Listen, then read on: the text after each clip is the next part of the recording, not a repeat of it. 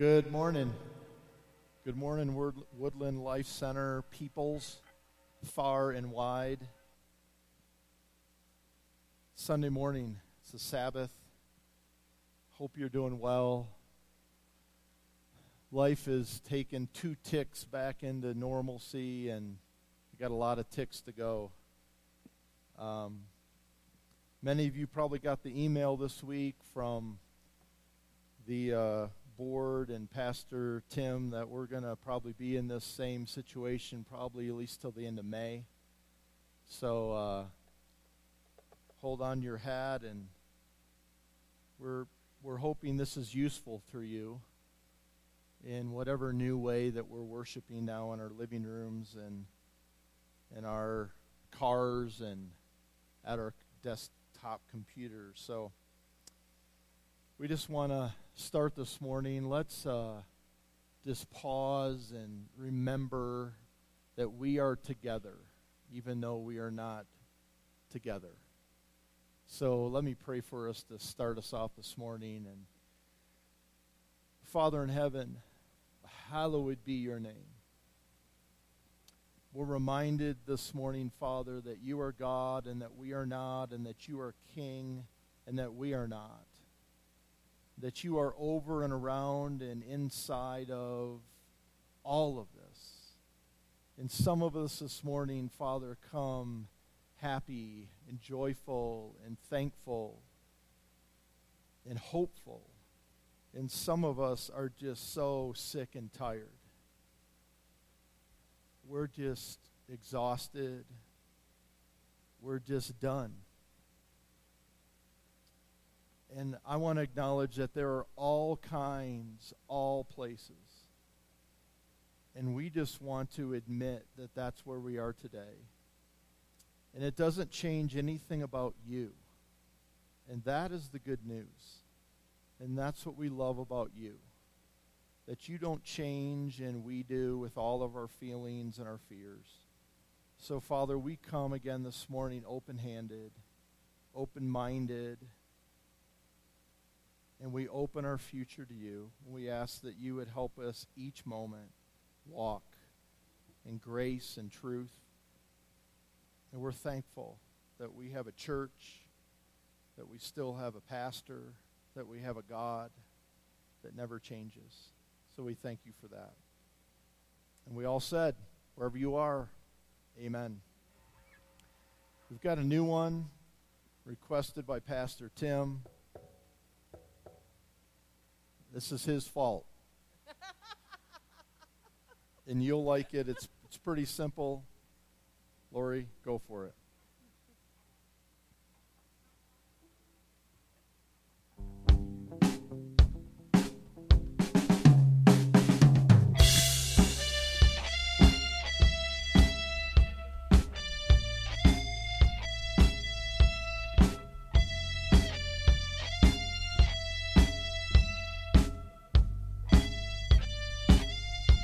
Everything.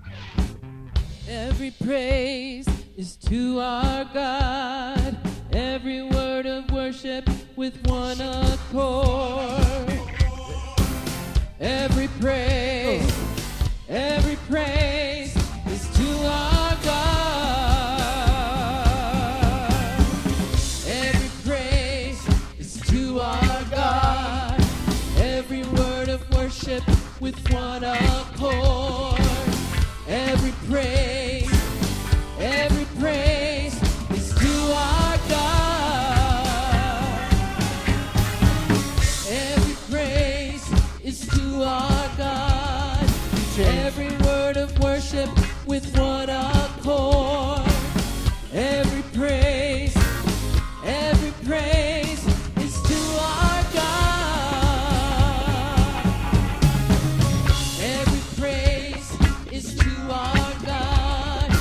Every word of worship with one accord. Every praise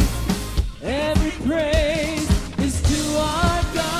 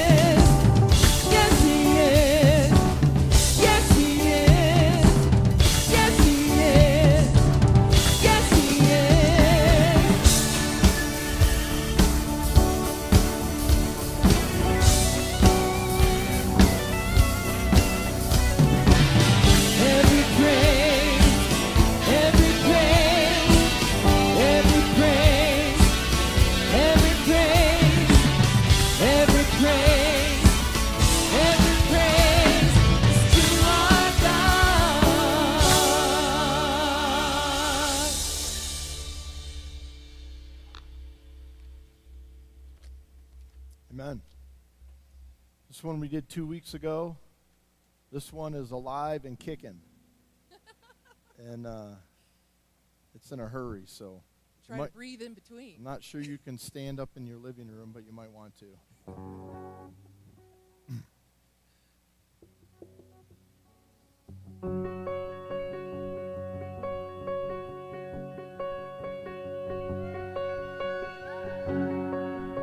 What holds your heart? What stirs your soul? What matters comes to mind. The cares you keep, the thoughts you think, it's not all wasted time. Seek and you will find. Joy still comes in the morning. Hope still walks with the hurting. If you're still alive and breathing, praise the Lord. Don't stop. Don't stop dancing and dreaming. There's still good news worth repeating. So lift up your head and keep singing. Praise the Lord.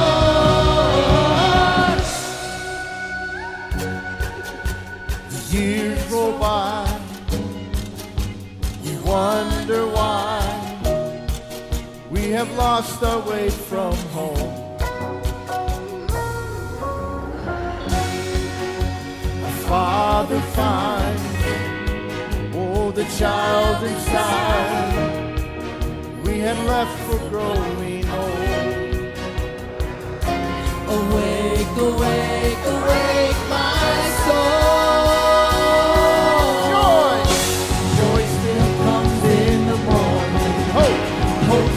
Walks with the hurting.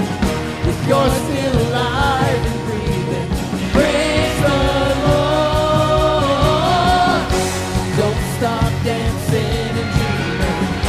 There's still good worth repeating. So lift your head and keep singing. Praise the Lord.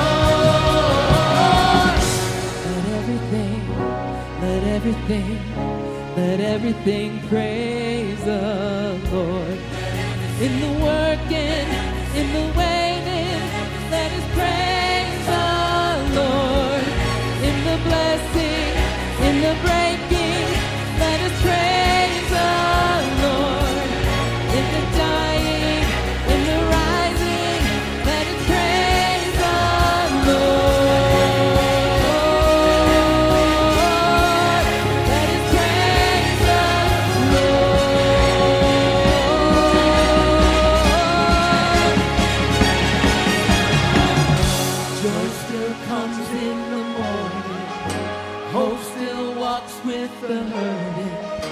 You're still alive and breathing. Praise the Lord. Don't stop dancing and dreaming. There's still good news worth repeating. So lift up your head and keep singing. Praise the Lord. Joy still comes in the morning. Hope still walks with the hurting. You're still alive and breathing. Praise the Lord. Don't stop dancing and dreaming. There's still good news worth repeating. You're still ahead and keep singing. Praise the Lord.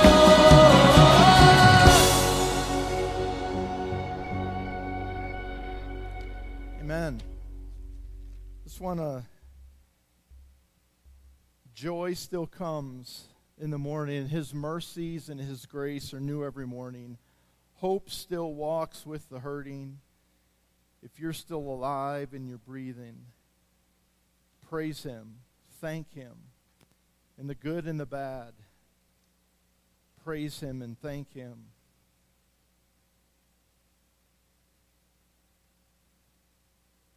Acknowledge Him. It's another one we did 2 weeks ago. I don't know, this is quickly moving up the charts to be my favorite. So This one gets all three people here really moving.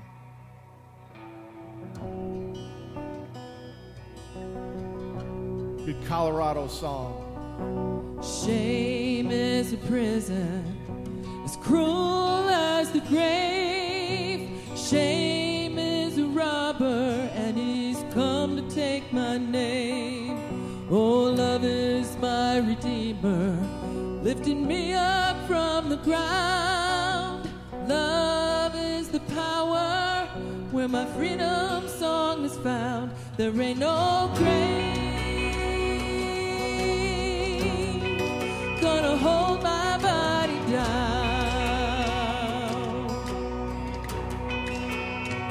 There ain't no grave gonna hold my body down.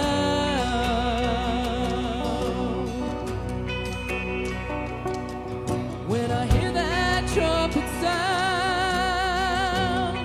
I'm gonna rise up out of the ground. There ain't no grave gonna hold my body down.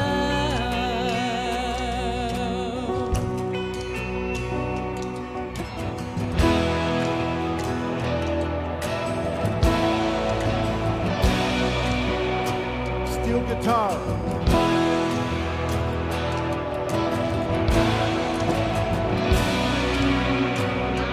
Fear is a liar. Oh, fear is a liar with a smooth and velvet tongue. Fear is a tyrant, he's always telling me to run. Oh, love is a resurrection, and love is a trumpet sound. Love is my weapon, gonna take my giants down. There ain't no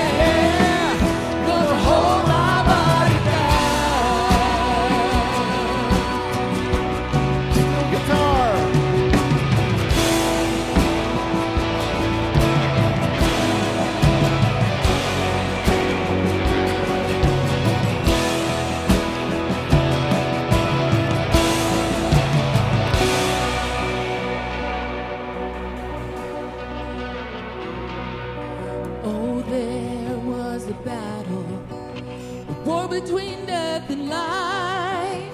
Then Lamb of God, God was crucified, and there went on the hell, and He took back every key.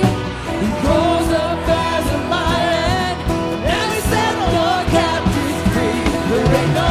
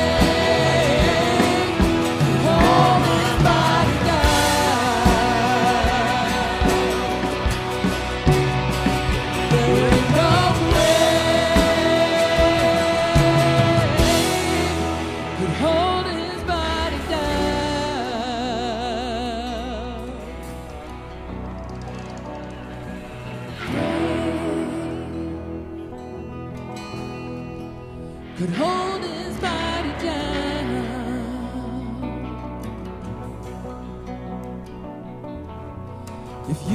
walked out of the grave, I'm walking too. Oh, if you walked out of the grave, I'm walking too. Oh, if you walked out of the grave, I'm walking too. If you walked out of the grave, I'm walking too. Ain't no grave could hold his body down.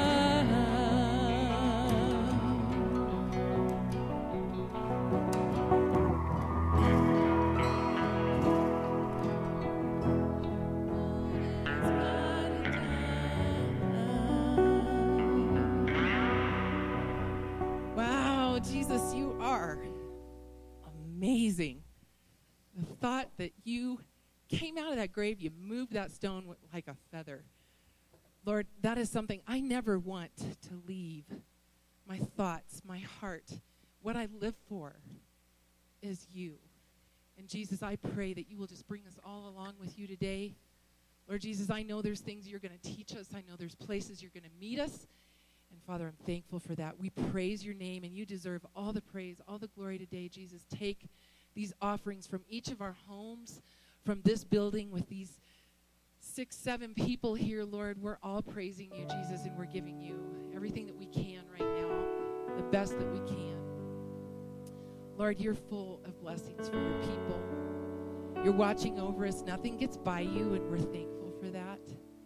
So, Lord, I pray that we can sit and soak you up, that we can hear your voice because we quiet ourselves down, that we let the craziness, the busyness of our weeks, the distractions of this whole quarantine, Jesus, it's getting to some of us now. It's been getting to others.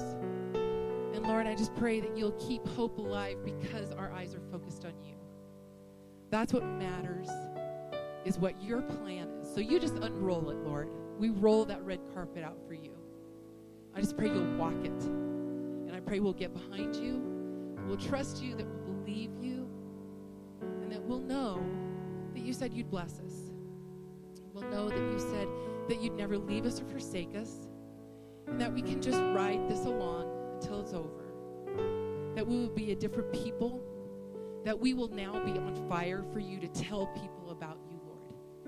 I pray that we won't shrink back, but instead that we'll go out, that we'll stop for that person that we really don't have time for in our schedule. But Lord, they need you, and I pray that you'll put it on our hearts whenever we pass someone that needs you. And Lord, I pray that we won't be afraid if they don't have a mask, because we know that you're there and that you're covering us. We're doing the best we can. And I just pray, Jesus, that you will continue to protect your children, that you will use us where we're at.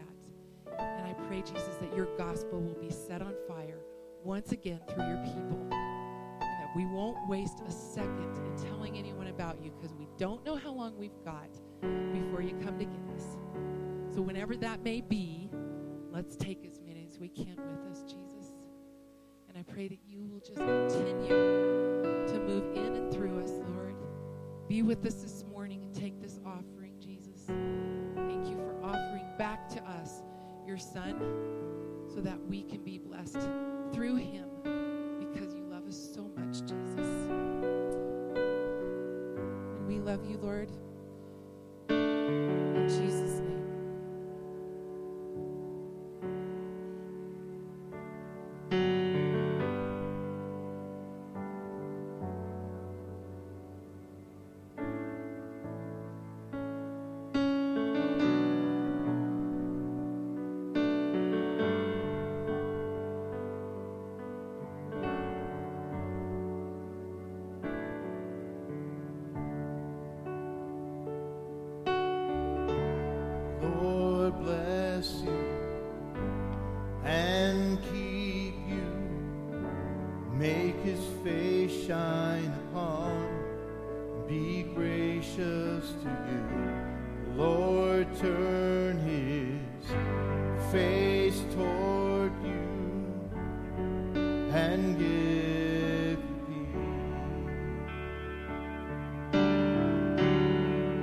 Amen.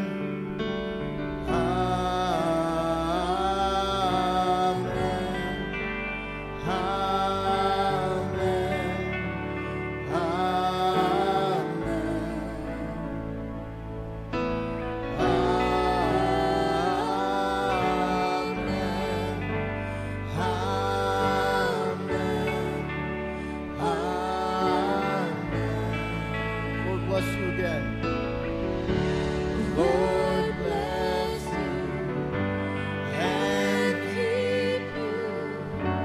Make his face shine upon and be gracious to you. The Lord turn his face toward you and give you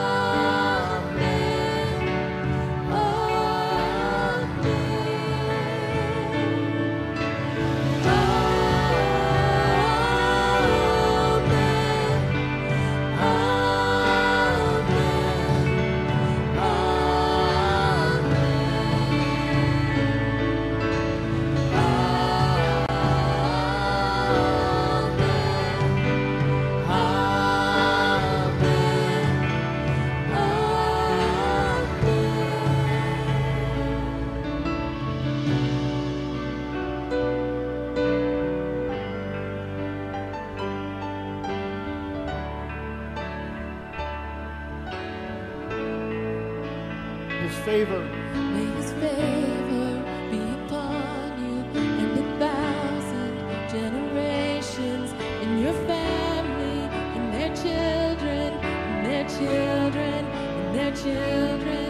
May his presence go before you and behind you and beside you, all around you and within you. He is with you. He is Presence, with you. may his presence go before you and behind you and beside you, all around you and within you. He is with you. He is with you In the morning and the evening, in the coming and your going, in your weeping and rejoicing. he is for you, he is for you, he is for you, he is for you, he is for you, he is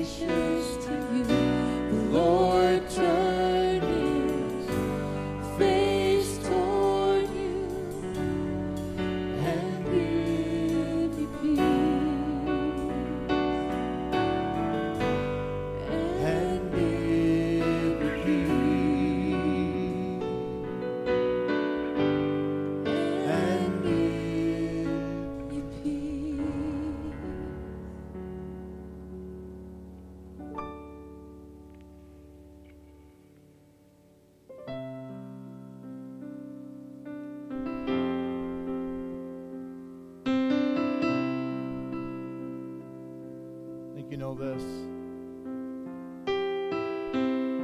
Great is thy faithfulness, O God, my Father.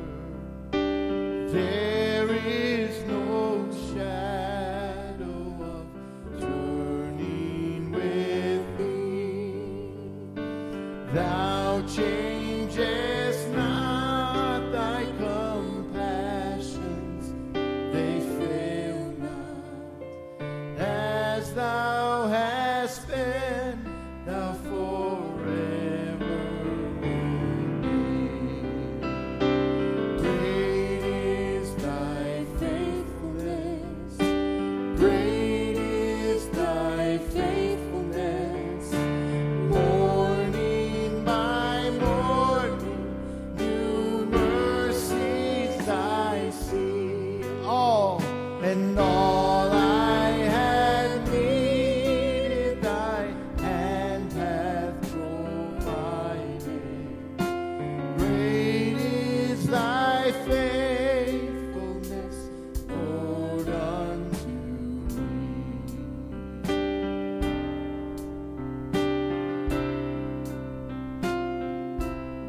Summer and winter and springtime and harvest, then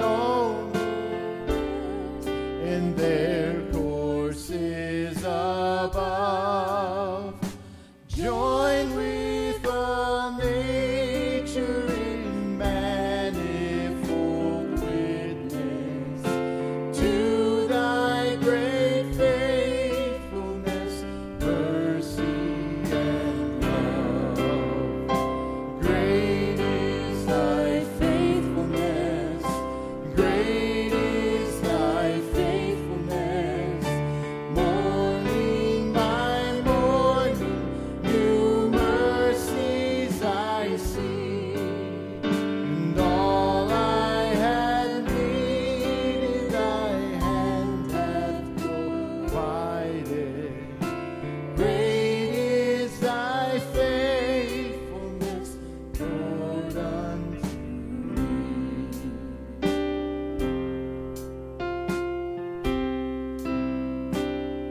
Pardon for sin, pardon for sin, and a peace that endureth. Thine own near presence to cheer and to guide. Strength for today and bright hope for tomorrow. Blessings all mine with 10,000 beside. Great is thy faithfulness, great is thy faithfulness. Morning by morning, new mercies I see. And all I have needed, thy hand hath provided. Great is thy faithfulness, great is thy faithfulness, great is thy faithfulness, Lord, unto me. Great is thy faithfulness, Lord, unto me. Father, we are reminded that you are faithful, that you are deeply good, and we're also reminded that our little American prosperous definition of good isn't always yours. You are deeply good. You are strongly good. We relent again. We submit to your goodness, your way, your faithfulness. Reminded that you are bringing all things together to make them new and good. So we're thankful and mindful that you never change. You never will. We thank you for that. And we all said, amen. So now we'd like to just remind you to go online and give your offering this week. It's WLCchurch.com. You can snail mail it in if you'd like to do that, or you can drop it off at the church during the week. We thank you so much for being faithful and giving, and we're really thankful that we're able to give back right now. It's just such a sweet time to be able to do that.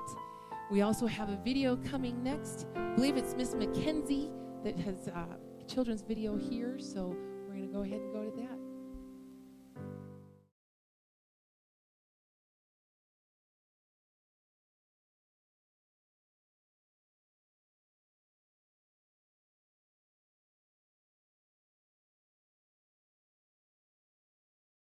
Which was a major disappointment because they really wanted a family. But little did Abraham know that God had a very special plan for him. When Abraham was 75 years old, God promised to give him kids, and one day God would send the rescuer through his family. All God asked was that Abraham and Sarah leave their home first and follow him. Now, they had a tough choice to make: leave all their friends and trust God, or stay comfortable. This was not easy. See, Abraham really wanted kids, but was already pretty old. Sarah was getting up there too. Not to mention, she had never been able to get pregnant. So if Abraham and Sarah were going to leave their home and trust in God's promise, they had to believe that God would do something that seemed impossible. The good news is, they decided to trust that God would keep his promise. That's always the right choice. So Abraham and Sarah moved from their home to a land called Canaan. Right away, God reminded Abraham of his promise. He said, "I will make your children like the dust of the earth." Can specks of dust be counted? If they can, then your children can be counted. This was God's funny way of telling Abraham he would have a lot of kids, because nobody can count every piece of dust. Well, this promise seemed great, but after a while, Abraham and Sarah still had no kids, let alone as many as the pieces of dust. Now, they were really old. Sometimes God doesn't remind us of his promises because he wants us to learn to trust him. But God took Abraham outside at night and told him to look at the stars. He reminded Abraham that he would give him that many kids. So Abraham decided to keep believing God. He and Sarah waited again. After more years, he got impatient. This time, God told Abraham, by next year, Sarah will have a son. But by now, Abraham was 99 years old. He and Sarah had both given up on having kids and God's promise. In fact, when Abraham told Sarah what God said, she laughed. It's probably not a good idea to laugh at God's promises, but Sarah was tired of waiting and had stopped trusting. The great thing is, even if we think it's impossible, God really does keep his promises.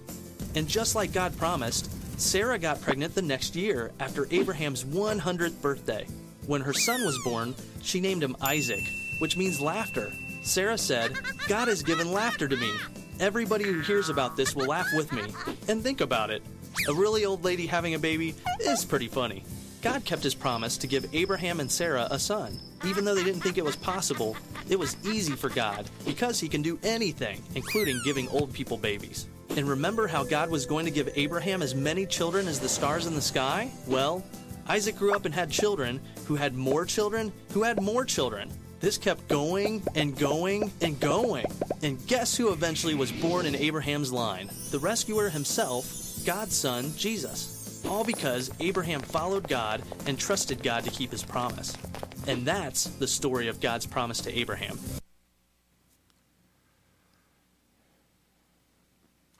Well, that's a great story. Thank you, Mackenzie, for sharing that with us today, because it fits so perfectly in with our whole idea of covenant and the promises that God makes. I wish, if you're not in Colorado, I wish you were this morning, because it is an absolutely gorgeous day.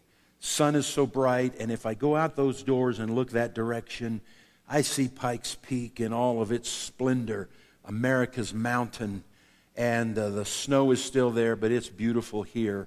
So beautiful that I even broke out my my $11.99 Walmart Hawaiian shirt this morning just to celebrate the fact that it's such a beautiful day. I'm glad you're here. I I have to tell you that sometimes I have a struggle trying to picture you there wherever you are, because I don't have a clue what you're doing. But I wonder about, are you sitting around as a family at the kitchen table with a computer on, or do you have this on your phone or on your iPad, or how are you doing this? Wish you'd let me know sometime how this is working for you. An announcement that I need to share with you is, if you will continue watching after the lesson is over today, we have a very important announcement that will be shared with you by Eric, the secretary of our church board, about the pastoral search process. So hang on at the very end so that you can be caught up on that. I hope you have a Bible with you today, because this is another one of those messages where I won't just be using a particular text, but I'll be using passages of Scripture from all across the Word today. So I hope that you'll keep your Bible with you there on that kitchen table or on your lap somewhere, and flip with me through to some of these particular passages so you can mark them, highlight them, and be reminded of the fact that they do talk to us about covenant. This will be the third week now that we've been on this particular topic, talking about covenant. Most of the information that I have shared with you in this particular series has come from two sources. One would be a book called The Covenant by Kay Arthur, very good, a good resource if you're interested in this. The other source was and is a little book simply called The Covenant by my friend Jim Garlow. And it's just a little book, just over 100 pages really. But most of what you have heard through this series comes straight out of that book. If you get that book and look through it, begin reading it, you will start saying, oh yeah, Pastor Tim said that. That's what Pastor Tim said. No, Pastor Jim really is the one who said that. I kind of work under the philosophy that if I tell you I'm using someone else's material and I give you the source and I tell you to go buy the book, it's not so much plagiarism as it is using sources. So I have ordered some of these books, and they will be available here sometime this week. I thought they might be here this last Thursday, but not until next week. But I want to encourage you, if this interests you and you have found answers to questions that had never been answered before through this series, I encourage you to get that little book by Garlow, and it'll continue to answer more of those questions for you. When we think about covenant, and specifically the covenant we've been talking about during these last 2 weeks and today, is the blood covenant. We're talking about a covenant that God made with a man. His name was Abraham, and we know that. We just saw that on the video a moment ago. But it was also a covenant through Abraham with a nation, and that nation was Israel. But it goes beyond that. Not just the nation of Israel over there in the Middle East, but it moves beyond that to the spiritual nation of Israel. Those of us who call Christ Lord and Savior are part of this covenant. We're right in the middle of it. Well, I've talked to you about the steps of that covenant-making process twice already, and we've walked through 9 of those 10 steps.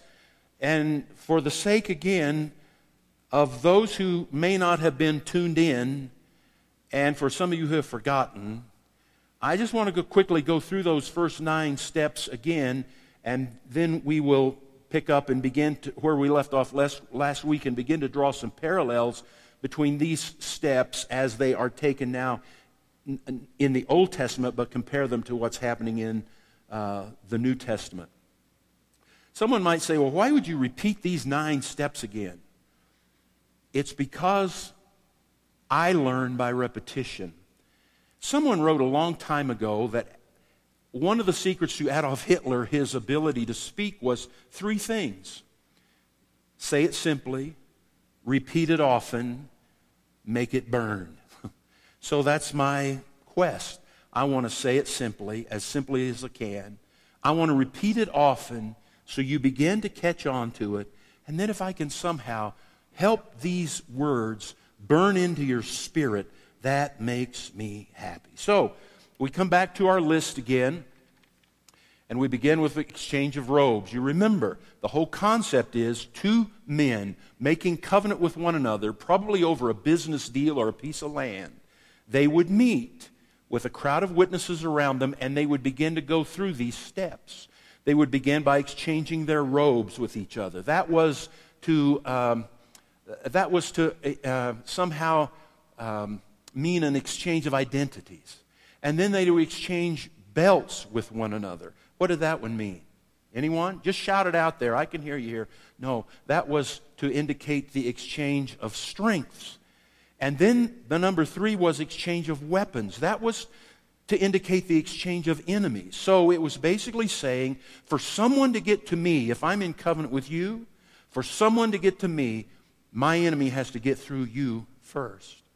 And then they would deal with that sacrifice, and we've talked about that. And that's hard for us to grasp because we don't live in that culture anymore.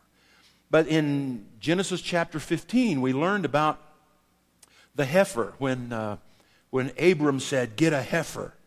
But it also included a ram and a goat. And they were to be sliced down the middle, and those carcasses, those halves of that carcass, pulled apart. So you can imagine that it would have been basically a valley of blood between those halves of the carcass. That was the sacrifice. And then those two who were making covenant with one another would stand at either end of that line of animal carcasses. And they would walk through that valley of blood, and it was known as the walk of death. They were literally saying by doing that if I fail to live up to this agreement, if I fail to live up to this covenant, may you do to me what we have done to these animals. And then we talked about the mark on the body, the 6th step in the covenant-making process. And we referred to that as the striking of the hands, opening a wound on the wrist of each partner and then rubbing those wrists together. But when God made covenant with Abraham, the mark was no longer on the wrist. That would continue to be the case with individuals. But this covenant, the mark became not just the mark on the wrist, but it became circumcision. It was to indicate a multi-generational covenant. And then we came to the exchange of blessings and curses. In Deuteronomy chapter 28, if you want to open to that, you find a complete list of the blessings and the curses that are spelled out for the keepers and the breakers of the covenant in the Old Testament. In the New Testament, the blessings are found in verses like Philippians 4:19, where it says, "And my God will meet all your needs according to His glorious riches in Jesus Christ." Or verses like Romans 8:17, "We are heirs, heirs of God and co-heirs with Christ." That's an amazing truth because it is telling us in the New Testament that we are beneficiaries of everything that He has. The resources of heaven have been released through Jesus to you because you are joint heirs with Jesus. You remember that old Gaither song? The family of God, joint heirs with Jesus as we travel this sod. I'm so glad I'm a part of the family of God. One day, after my brother and I had become adults and we were married and we had children of our own, it was that late in their life that my parents finally decided that they would have a will drawn up. So my brother and I became joint heirs of everything that was theirs.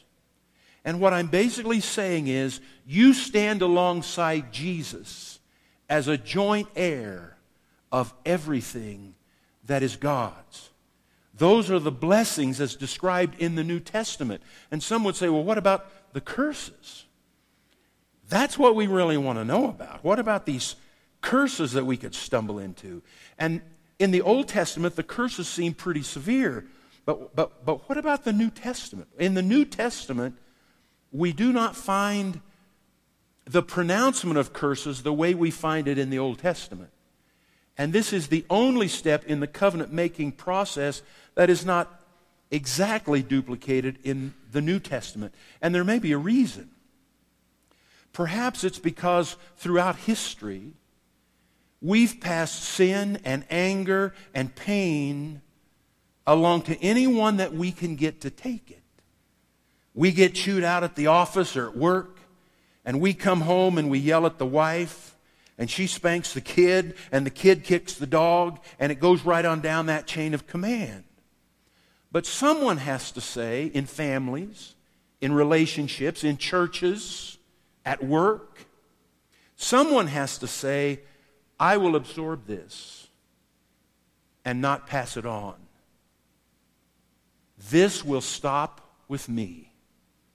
It will not happen again in my family. I had a phone call several months ago from a gentleman who was a teenager in one of my early churches. And in the process of that phone call, he started telling me things about his family growing up, things I didn't know, and the abuse that he had suffered. And I listened to him as he poured out this story to me, and then toward the end basically said, that kind of activity stops with me. In the New Testament, what we see happening is this. Jesus becomes this grand shock absorber. He takes on all of the curses, all of the fury, all of the sickness, all of the sins of the ages. He absorbs the sin and the pain, and he doesn't pass it on.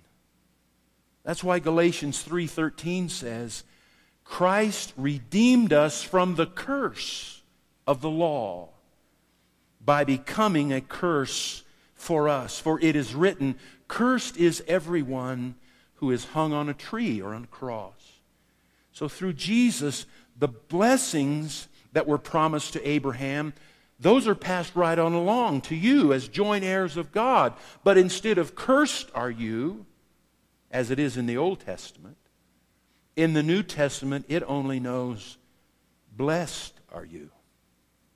So the pronouncement of blessings and curses comes in the New Testament as the absorption of curses by Jesus and the pronouncement of blessings on all of us. We are free from the curse of sin. We may deal with a lot of other things in life, but that curse of sin has been taken care of if we are living in covenant with God through Christ. Well, then we came to the covenant meal, and I mentioned to you, I think, both the last 2 weeks. It's one of my favorite moments in this process. And if we could all be together today, as I had planned, we would share that meal here in a moment. We would have communion together. But Jesus said in John 6:48, I am the bread of life. Well, in this passage, Jesus is in a discussion with the Pharisees.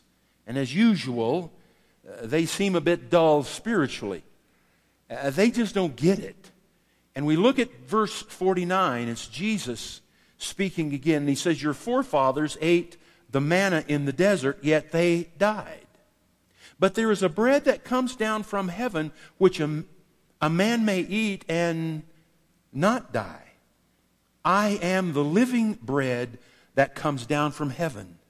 If anyone eats of this bread, he will live forever. The bread is my flesh, which I will give for the life of the world. You remember when we talked about the covenant meal from the Old Testament perspective? The witnesses in the opening, the two participants in the opening and witnesses about them. Two people, they sat down at a table to take part in this covenant meal, and they fed each other the first few bites. And we talked about how the symbolism of that, at least, has been carried over to our wedding receptions with cake. Well, Jesus is talking here about us consuming Him, ingesting Him, taking Him in. In John chapter 6, verse 52, it says, then the Jews began to argue sharply among themselves. How can this man give us his flesh to eat? So the Pharisees are beginning to wonder if Jesus is encouraging them in some sort of cannibalism. But in reality, what he's saying to them is this. Now, I am your covenant meal. I am the living bread for you. If you take me in, if you absorb me, you will have life. But without me, you will die. You remember the passage that's often used when we share communion together as a church. One of those places is in 1 Corinthians chapter 11, beginning with verse 24, where it says, And he had given thanks, he broke it, speaking of the bread, and he said, This is my body which is for you. Do this in remembrance of me. In the same way, after supper, he took the cup, saying, This cup is the new covenant of my blood. Do this whenever you drink it in remembrance of me. For whenever you eat this bread and drink this cup, you proclaim the Lord's death until he comes. Therefore, whoever eats the bread or drinks the cup of the Lord in an unworthy manner will be guilty of sinning against the body and blood of the Lord. A man ought to examine himself before he eats of the bread and drinks of the cup. For anyone who eats and drinks without recognizing the body of the Lord eats and drinks judgment on himself. I absorb him. It is part of that covenant meal when I am receiving communion. And then we went to number 9, which was the exchange of names. Abram became Abraham. And that AH sound coming from the Hebrew word for God, which was Jehovah or Yahweh. And part of that word became part of Abram's name, Abraham. And God became known as the God of Abraham. But how is that paralleled in the New Testament? Pretty simply, we take upon ourselves his name, Christ. And we become Christian. And the I-A-N at the end of that word denotes someone who is of somebody else. I become a Christian, one who is of Christ. And he took upon himself my name. And you know how he did that. He could have always rightly called himself the Son of God, but he called himself the Son of Man. And when he did, he took my name and your name. The thing I haven't talked to you about so far is number 10 here on the list. I don't have a number by it, but it's the exchange of firstborn sons. The exchange of the oldest male child. These two guys out in a field making a covenant with one another. And tradition says that in order to seal that covenant, to prove the covenant was real, this is what they would do. It might help you to see new light on that whole story of Mephibosheth that I shared with you last week, where David brings this person, the King David brings this person, Mephibosheth, into his home. Because David was in covenant with Jonathan. And Mephibosheth was Jonathan's son. So David sent servants to find him and brought him to his home. He was a grown man. And yet David brought him in. The sons that are exchanged, some say they would actually move into the home of the covenant partners and be raised by that partner. And others say it was totally symbolic, but it seems that it was more than just symbolic. We're talking here about people who were serious about covenant because it was this very painful thing, but one that proved that this covenant was real. And so in the most painful test of his lifetime, Abraham lived out this last test of the covenant partnership. Turn back to Genesis chapter 21 and look at verse 1. Sometime later, it says, God tested Abraham and said to him, Abraham. Here I am, he replied. Then God said, take your son, your only son, Isaac. And the interesting thing, at least to me, in that dialogue, is that we don't hear Abraham arguing about the thing. I mean, is there another way? How else could we go about this? There's got to be some other way that we could deal with this. I mean, what are you talking about here? But he knew that the exchanging of sons was part of this covenant-making ceremony. And though God had started this process with Abraham years ago, Abraham knew that the day was going to come when this requirement would have to be met. It was coming. It was out there in the future.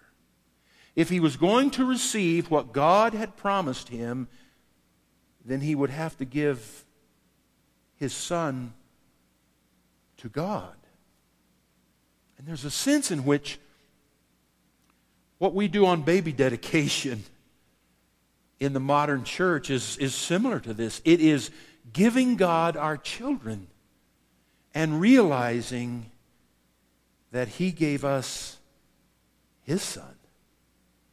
So Isaac headed up the mountain with Abraham.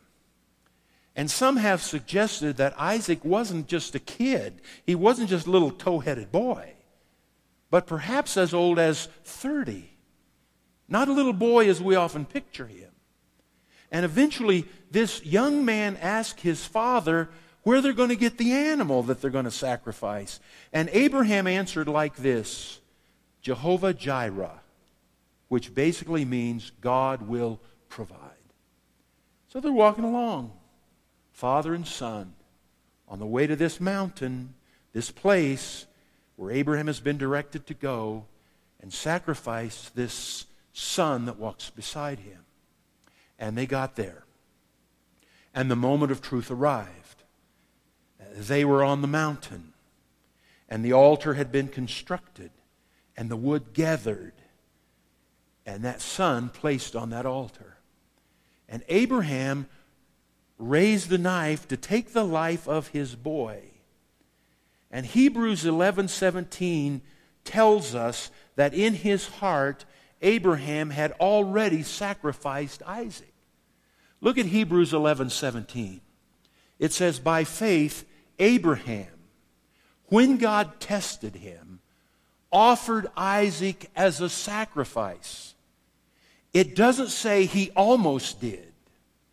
It doesn't say he just about offered him. It says he offered him. He who had received the promises, this is according to verse 17, was about to sacrifice his one and only son. And I think you have to understand the mentality of Abraham at this moment. Because in his mind and in his heart, this son was already dead. Because God had told him to sacrifice his son, Abraham had already dealt with that issue. Now this was just the mechanics of carrying it out. And look at verse 4 in Genesis 22. On the third day, Abraham looked up and saw the place in the distance. In Abraham's heart, Isaac had already been dead 3 days when they got to the place where he was supposed to complete the sacrifice. But God figuratively resurrected Isaac on that third day. Most of us still ask the question of Abraham. How could he have done that? I mean, how could he have walked up there? I would have been a total basket case. Well, Scripture gives us a glimpse into Abraham that I'd never thought of until working through this series. I see that Abraham had an awareness that we've never given him credit for. Isaac was his only son. But Abraham knew that God had promised, that's covenant. God had promised that Abraham's descendants would come through the line of Isaac, and they would outnumber the stars of the heavens. So Abraham's thinking, wait a minute. God has promised that my lineage will come through Isaac and will outnumber the stars of the heavens. And now he's asking me to sacrifice my son. Flip back to Hebrews 11:9 again. Look what it says. Abraham reasoned that God could raise the dead, and figuratively speaking, he did raise Isaac back from the dead. Abraham is taking Isaac up the mountain, but he's thinking, okay, even if I have to go through with this, God will raise him from the dead because my lineage is to come through Isaac. And that won't happen through a dead son. So God has some plan figured out that I may not understand or I'm certainly not aware of, but I'm going to be obedient to the things He tells me to do anyway, because this is part of this agreement that I have entered into with Him, and if I do not complete this 10th step, it will not be complete. So Abraham has confidence in a covenant-keeping God. And it's so great that he believed that God would give Isaac back through resurrection. And in essence, when God stopped Abraham from completing the act, He was saying, Abraham, I've seen your heart. It's as if you've already sacrificed him. Your confidence in me is so great. So Abraham, let's save both of us some time and trouble. You don't have to go any further in this ceremony. So Abraham, just stop right now.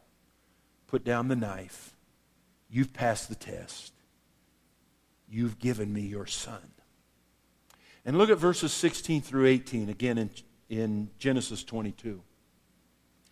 I swear by myself, declares the Lord, that because you have done this and have not withheld your son, your only son, I will surely bless you and make your descendants as numerous as the stars in the sky and as the sand on the seashore. Your descendants will take possession of the cities of your enemies, and through your offspring, all nations on earth will be blessed because you have obeyed me.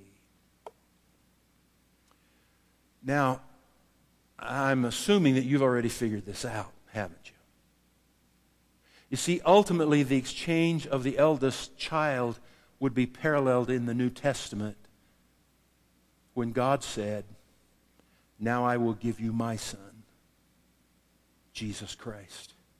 Abraham, because you gave me your only son and you carried out your portion of this agreement, this covenant that I'm making with all mankind, now I will give humanity my only son. Isaac, this son, some say he probably helped carry the wood for the sacrifice up Mount Moriah, just as Jesus carried the wood used to sacrifice his own body up a hill very near Mount Moriah. And then the other son was crucified, sacrificed. And just like Isaac, who was figuratively dead for 3 days in Abraham's heart, Jesus too was in the tomb 3 days. And then came the resurrection. And the covenant was complete. And God said, this covenant will stand. And Jesus said from the cross, it is finished. What do you think he was talking about? Crucifixion? I don't think so. I think he was talking about something far greater, something far bigger in the grand scheme of things. He was basically saying the bow has now been placed on the gift and the agreement of the covenant. The covenant is complete. If you look at Matthew chapter 16, verses 13 through 16, you read these words. When Jesus came to the region of Caesarea Philippi, he asked the disciples, who do people say the Son of Man is? They replied, some say John the Baptist, others say Elijah, and still others, Jeremiah or one of the prophets. But what about you? Jesus asked. who do you say that I am? And Simon Peter answered, you are the Christ, the Son of the living God. And it became very quiet because no one had ever stated that before. Peter was always the first one to speak. And he was often saying something stupid or out of line. I understand him. I'm like him sometimes in that area. But this time he was right. He was right on target. Simon Peter answered, you are the Christ, the Son of the living God. And Jesus replied, blessed are you, Simon, son of Jonah, for this was not revealed to you by man, but by my Father in heaven. And I tell you that you are Peter, and on this rock I will build my church, and the gates of hell will not prevail against it. Modern versions say, will not overcome it. In fact, Jesus was saying, you're going to go up and rip the gates of hell off its hinges. He was saying the church has the authority. You have covenant authority. When God says, on this rock, He's going to build His church, and that you are going to rip the gates of hell off its hinges, what does He mean? He means that you have the keys. He means that we are in covenant with Him. And as such, we control not only our city, but our enemies' cities as well. That's what all of this is talking about. That we, through covenant power and authority, can put a stop to what the enemy is doing. When we pray, when we speak, when we declare God's will and not our own, God backs us up because we are in covenant with Him. He does so because it's His authority that we are exercising. It's not our own. Prayer is powerful. It is so powerful, in fact, that we have aligned ourselves with His incredible will, His game plan when we pray. You, as a believer in Christ, as a recipient of His grace and His redemption, are in covenant with God. You have the authority of the kingdom of heaven. You have the keys to the kingdom. You have the power and authority to rip the gates off the stronghold of hell because of who you are in covenant with. I think a lot of us often get a misread. We misinterpret this thing about the gates of hell. I think too many of us see the church as being this thing which is in a fortress, and that hell is going to somehow come along and tear down, can't tear down or can tear down the gates. That's not what it's saying at all. It's saying hell is the fortress.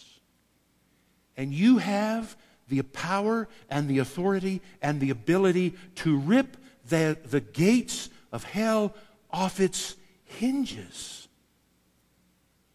Because your enemies are His. And yet we walk around with our head down thinking our world is going to hell. And God says, all I want from you is that which you have to give. Your love and your loyalty and your commitment. Sometimes I'm incredibly disappointed with myself at how far below the level of covenant I become comfortable to live. And then I come back to these concepts, and I love talking about them because they pick me up and they make me stand. And they remind me who my covenant partner is. And they make so many things in this book make sense to me. So listen, I'm not interested in helping you know about Jesus. I want you to know Jesus. I want you to have a relationship with him. I want you to come to the place where you have understood redemption.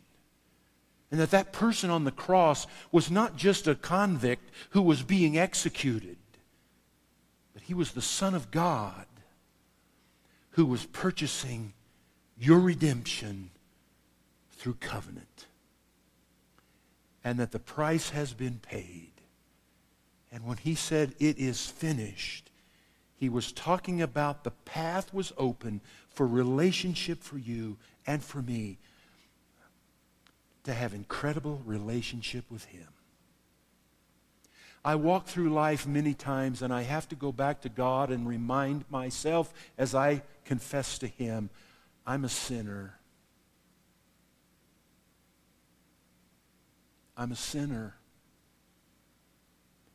God, the only hope I have is the redemption through Christ that he paid for on the cross to finish up this agreement for me to have relationship with you through him.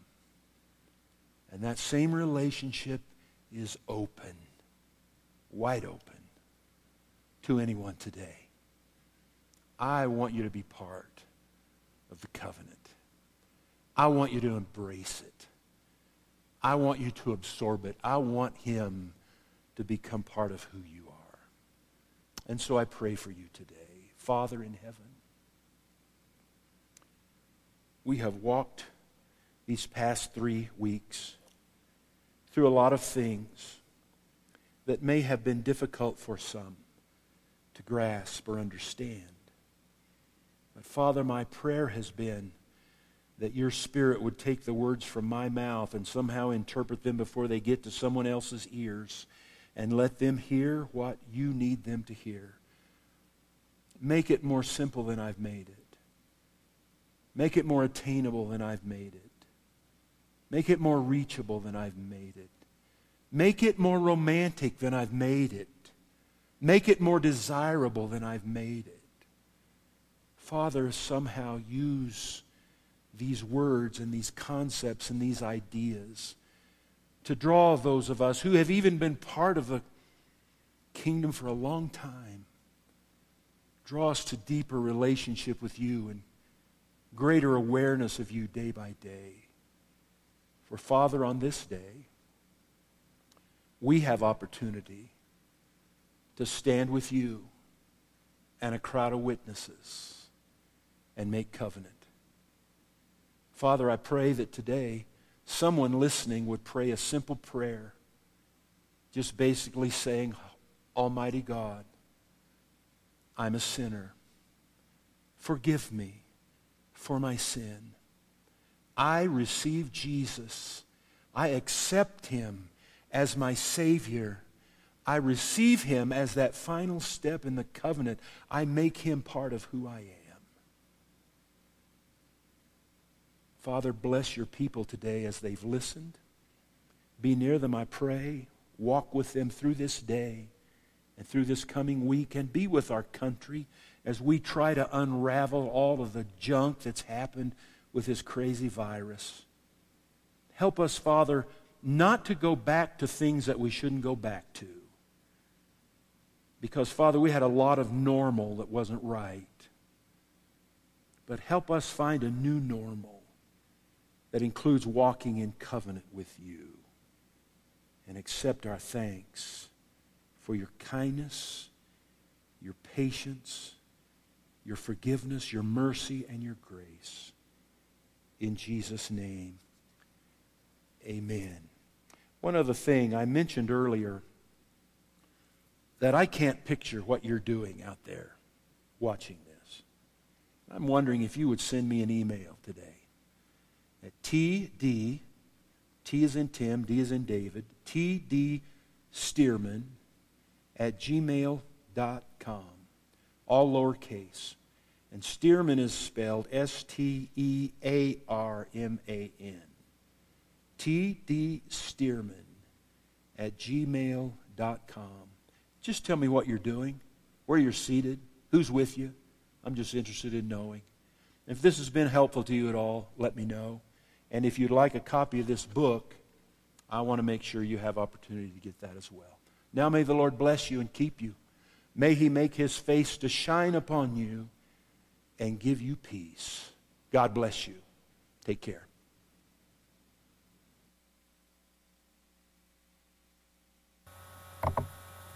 Good morning, church.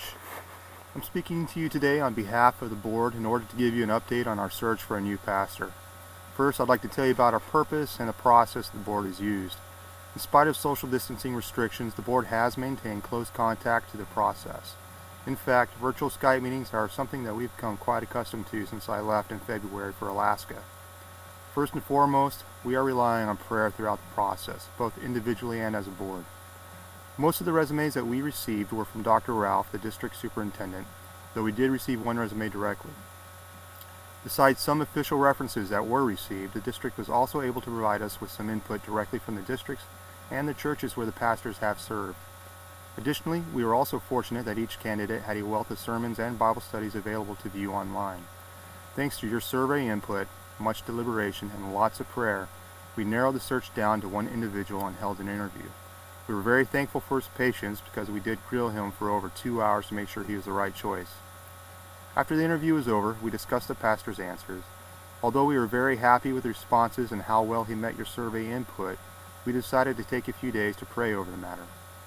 A few days later, we met again as a board and unanimously voted in favor of the pastor. We have extended an invite for him to meet with you. Should he accept, we will need to determine the best format to achieve this. Our preference is for you to meet him in person, which may be feasible if we can establish safe procedures beforehand, but we must still make that determination based on COVID-19 restrictions. As soon as we have more information on when and how that will occur, we will let you know. We will not release his name at this time out of respect to him and his current congregation, and we ask that everyone maintain patience until he is able to meet with you. Finally, our responsibility as a board is not to select your new pastor, but to find the best candidate to present to you. Ultimately, the decision lies with you and the Lord. We ask that you submit to prayer, asking the Lord to guide you, us, and the church as a whole as we continue with the next phase. Now I'm going to give you a brief update on our continuing COVID-19 policy. So we received many questions regarding the new COVID-19 safer at home restrictions. We'd like to provide an update on where we stand currently as a church. So the church board and the staff have unanimously agreed that Woodland Life Center will continue to refrain from holding live services or hosting events in small groups on the premises. This will continue through the end of May when an update to the executive order is expected. The current limit of 10 individuals in a facility, as well as distancing requirements, are not conducive to holding live services. However, we are fortunate that it does allow us to continue streaming Sunday worship and sermons. This decision was not made lightly, but in the best interest of the congregation and the community. In this time, we must remember that the building does not make the church. Instead, it is we that are the church. With this in mind, we recognize that we have safe alternatives to using the church facility, and we should use those until we get through this uncertain time. These alternatives are virtual video conferences, which are available and free through Skype, Facebook, Zoom, and even Gmail. There is also the option that small groups could be held in any private, outdoor location or yard if that's available to you, and it allows for social distancing requirements and the groups can agree to a cleaning regimen. Even a simple phone call to someone you have not seen over the last couple of months may make the difference in getting through this. Woodland Life Center's congregation represents Christ in our community. With this in mind, we must recognize the importance of social distancing in regards to the unsaved. We find comfort in the Lord, but others may still be in need. So we should strive to avoid exposure and in turn avoid exposing someone else to potentially deadly virus before they too have been saved. May the Lord bless each and every one of you. I thank you all. May He make you a light unto the world.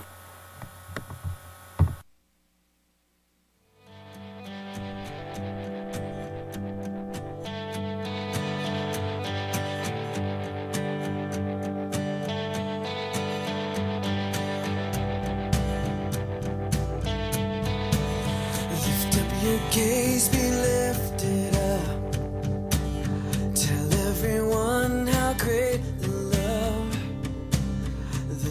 come down from heaven's gate to kiss the earth with hope and grace. Sing, who is this King of glory? The Lord, strong and mighty.